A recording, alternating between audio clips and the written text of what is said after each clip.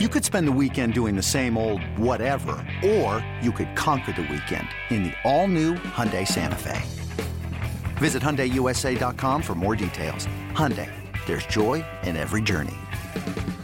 This episode is brought to you by Progressive Insurance. Whether you love true crime or comedy, celebrity interviews or news, you call the shots on what's in your podcast queue. And guess what? Now you can call them on your auto insurance too with the Name Your Price tool from Progressive. It works just the way it sounds. You tell Progressive how much you want to pay for car insurance, and they'll show you coverage options that fit your budget. Get your quote today at Progressive.com to join the over 28 million drivers who trust Progressive. Progressive Casualty Insurance Company and Affiliates.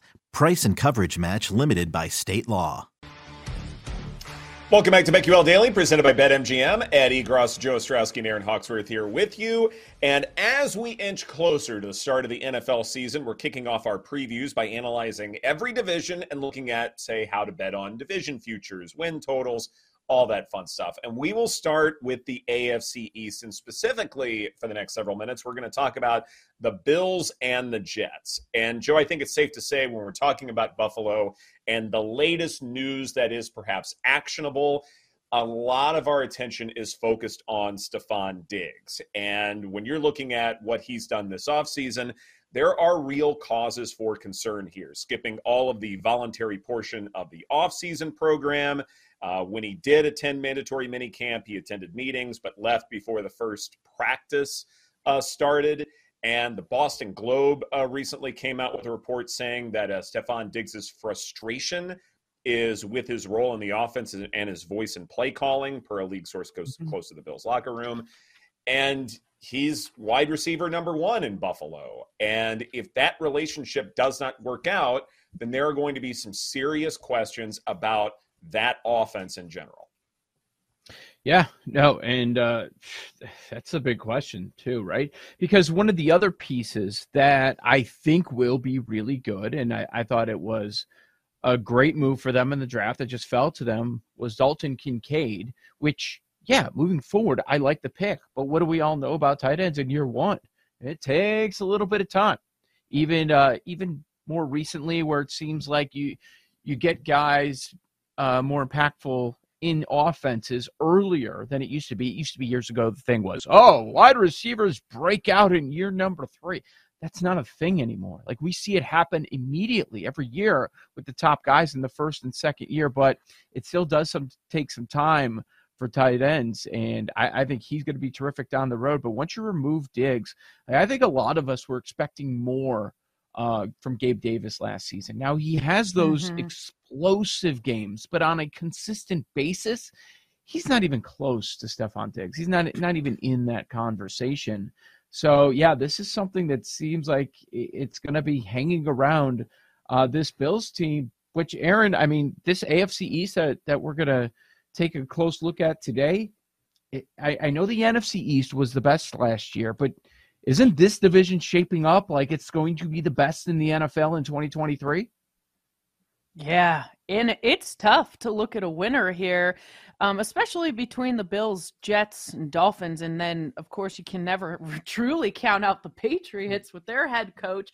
But so you mentioned the Bills and Dalton Kincaid. So now he's got another weapon, which is great for Josh Allen, and Von Miller should be back, right? So that's good as well. They should definitely benefit from that, because surely they did miss him. The Bills went 13-3 last season, won the division by 4.5 games. So it's going to be interesting. Obviously, it's going to get tough in the conference to be better than the Chiefs, but I think this is interesting because also we did see that Allen got some criticism. Like, I don't know if it was fair. Is he going to have more? I don't think a bounce back season. That might be a little extreme to say, but I think we were expecting a little bit more from him as well. And so I'm looking forward to seeing how this pans out. But yeah, now you got Aaron Rodgers with the Jets, so many question marks, with Tua and the Dolphins. So I'm excited for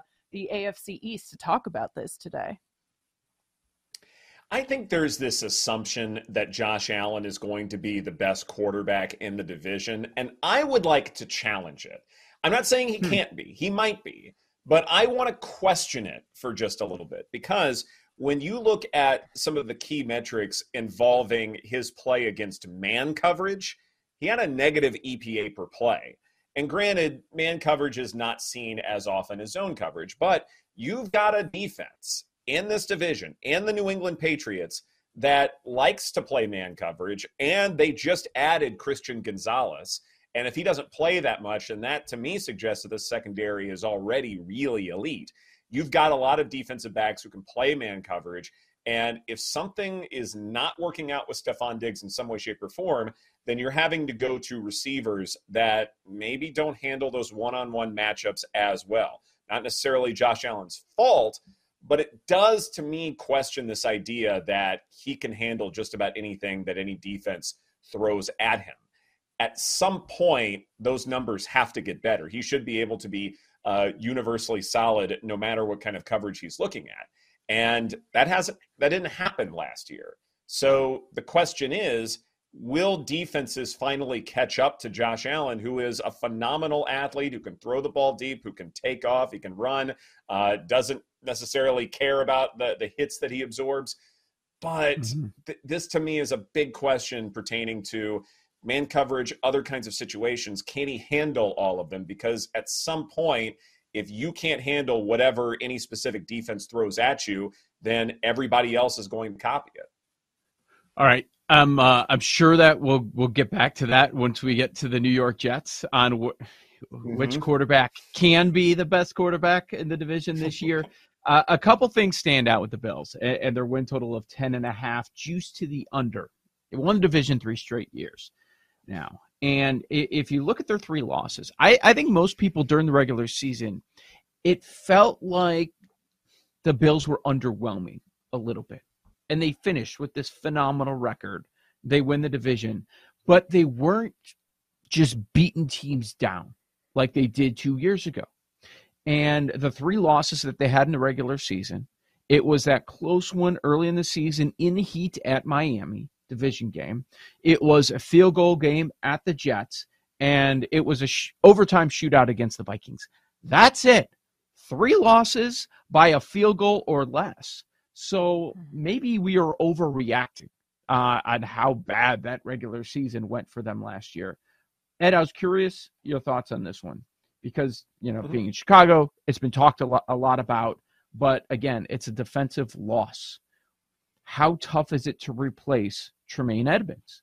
This is a guy, all 5 years, over 100 tackles. Now, sacks are limited. Last year it was 2. He's usually around the 1.5 or 2 mark. He did have 2 forced fumbles last year. Do you view middle linebacker with a defense like this? You have a ton of talent every level.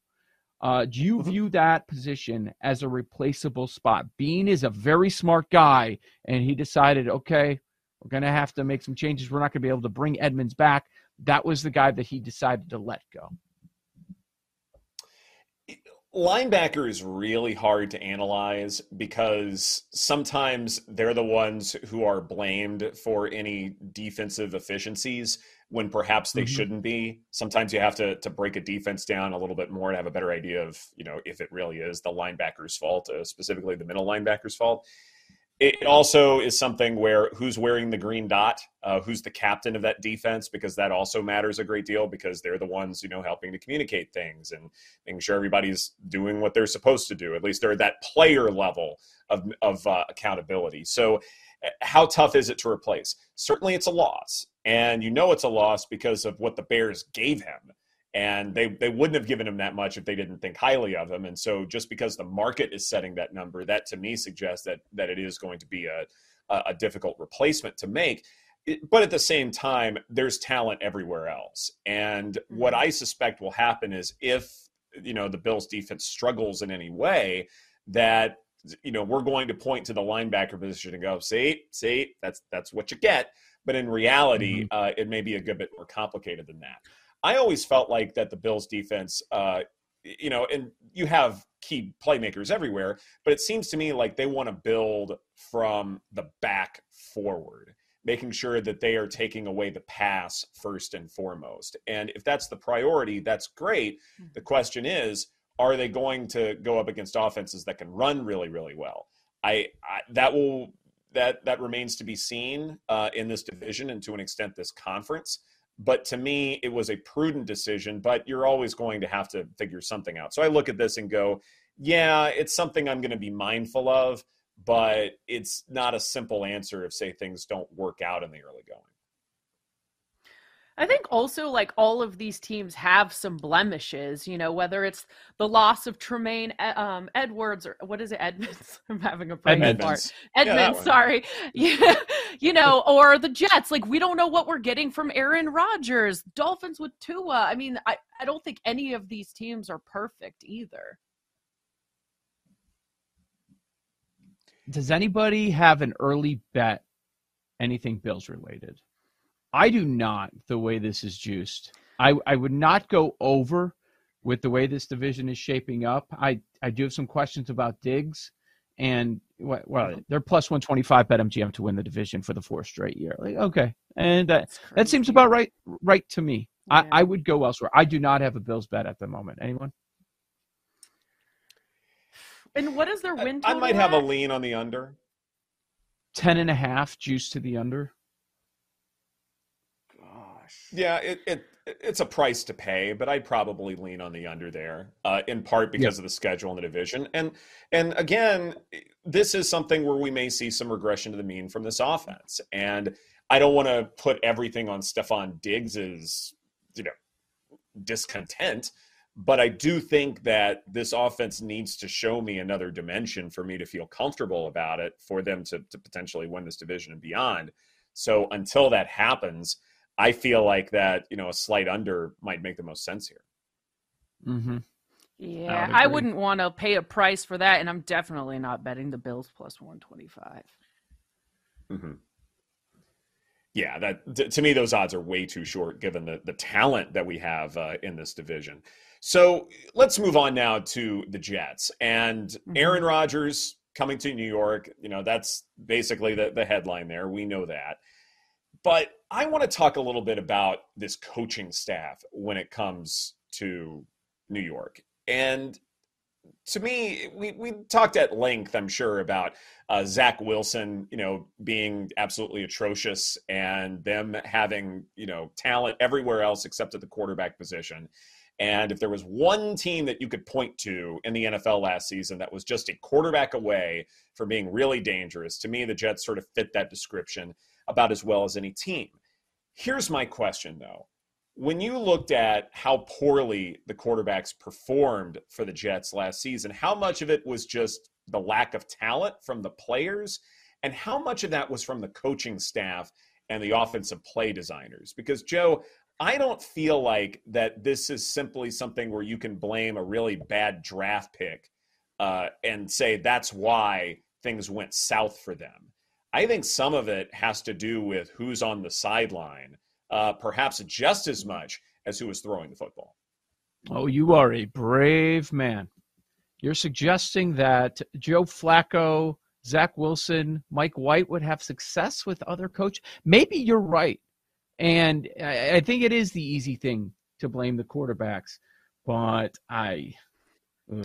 it is so bad. Like, it's not top 32 level, like all three of those guys that played. Maybe you can make a case for Mike White, but I mean, are they top 40 quarterbacks that we saw last year? I mean, that's how bad it was. And that's why they go 1-7 to finish up the season after their bye, and their only win was a team that had the worst record in the NFL, and the Chicago Bears. It's going to be fascinating. So it's kind of like what we would talk about in Green Bay, where how much was it just letting Aaron Rodgers do whatever he wants? Well, personnel-wise, they've done just that. Keep the superstar happy. Keep the back-to-back MVP winner happy. You want Alan Lazard? Okay, fine. Mecole Hardman, you're a smart guy. You keep going to one of the best quarterbacks in the NFL. He's there now, and you want Randall Cobb? I guess we'll do that thing. Fine. Whatever, Aaron, if that's going to keep you happy. So I wonder, as they game plan, how much is going to be Rodgers versus how much is going to be Nathaniel Hackett?